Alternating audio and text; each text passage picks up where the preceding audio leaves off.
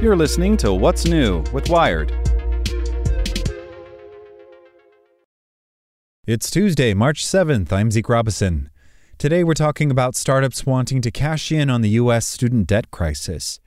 Make sure to listen to the end to find out what other Wired podcasts you can check out today.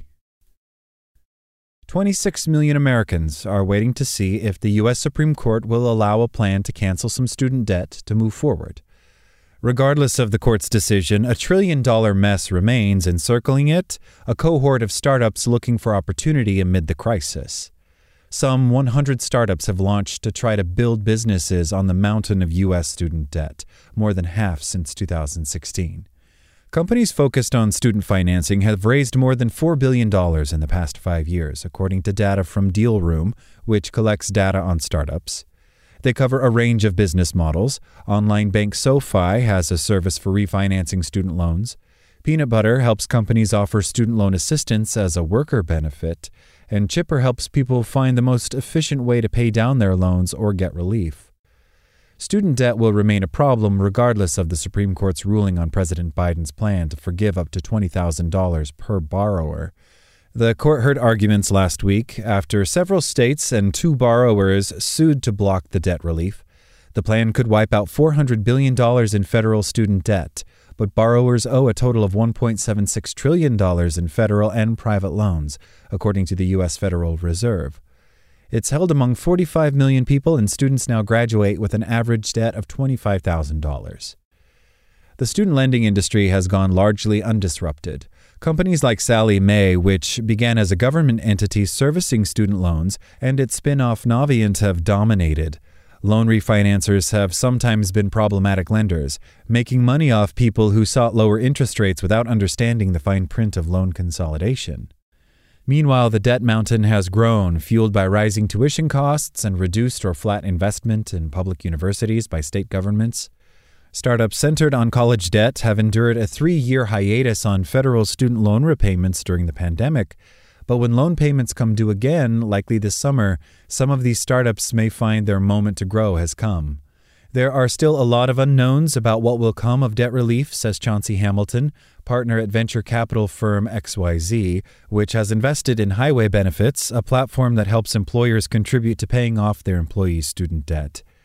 It's at a tipping point where a lot of these companies that have been heads down building will have exciting business in the next few months because of this looming humongous debt problem, she says. Disclosure, Hamilton worked on the business side of Wired until 2013. Widespread student loan relief in the U.S. once felt out of reach.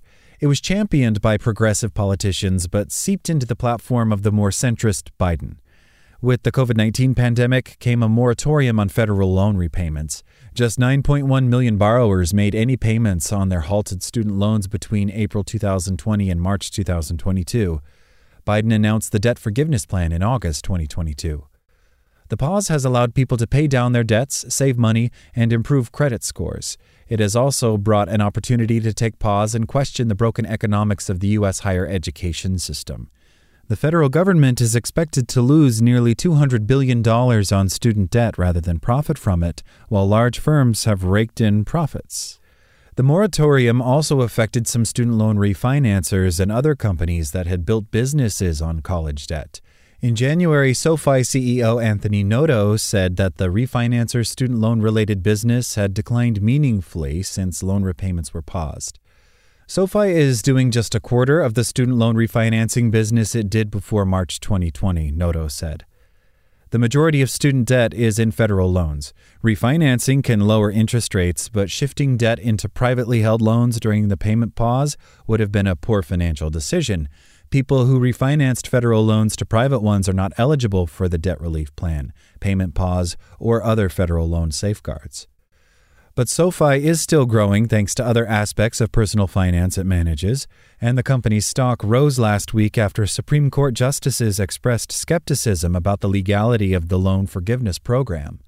The company did not respond to a request for comment on how the student loan pause has affected its refinancing business. Startups built on the student loan ecosystem have continued to raise new investment, despite the payment pause. Highway Benefits announced on March 2nd that it had raised $3.1 million in a seed round led by XYZ. The company founded amid the payment pause in 2021 relies on a provision in the CARES Act, a federal economic relief package addressing fallout from the COVID-19 crisis. It allows employers to make tax-free contributions of up to $5,250 per employee annually to pay down federal or private student loans. Still, it's a benefit that hasn't been adopted widely by employers. Don't expect investment in these startups to transform or end the student loan crisis. This is still a drop in the ocean and quite a measured bet by investors, says Carla Napoleon, innovation analyst at DealRoom. Startups might see a need for disruption in the medium to long term, Napoleon says. But in the short term, the unfortunate truth is that debt, particularly debt collection, often does well in a downturn. It's not surprising to see so many startups flood the space when there's so much earning potential. That doesn't mean it'll solve the student debt problem, says Dalia Jimenez, director of the Student Loan Law Initiative at UC Irvine. We haven't fixed the underlying problem. How do we finance higher education?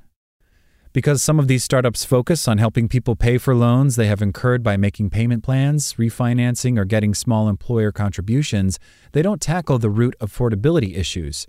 And startups advertising themselves as seeking to help people burdened by debt are still playing in a frustrating system. It's very hard to do good, in a moral sense, by building a business on student loan debt, says Jimenez. Because the fundamental thing, the way we think about how to invest in higher education, is flawed. Startups may not be in a position to tackle the underlying causes of rising tuition costs and inflation. Biden's novel but precarious widespread debt relief plan is caught in the same tangle. As long as there's a booming business around student debt, there will be entrepreneurs looking to help out or cash in. Make sure to check out our other Wired podcasts. Today in Wired Business, a new crypto mixer promises to be Tornado Cash without the crime. Checking in on Wired Science, as Kenya's crops fail, a fight over GMOs rages on. And on Wired Security, amid isolating sanctions, a Russian tech giant plans to launch new Android phones and tablets, but experts are skeptical the company can pull it off. Listen to these stories and more at wired.com/podcasts. Thanks for listening to Wired. Check back in tomorrow to hear more stories from Wired.com.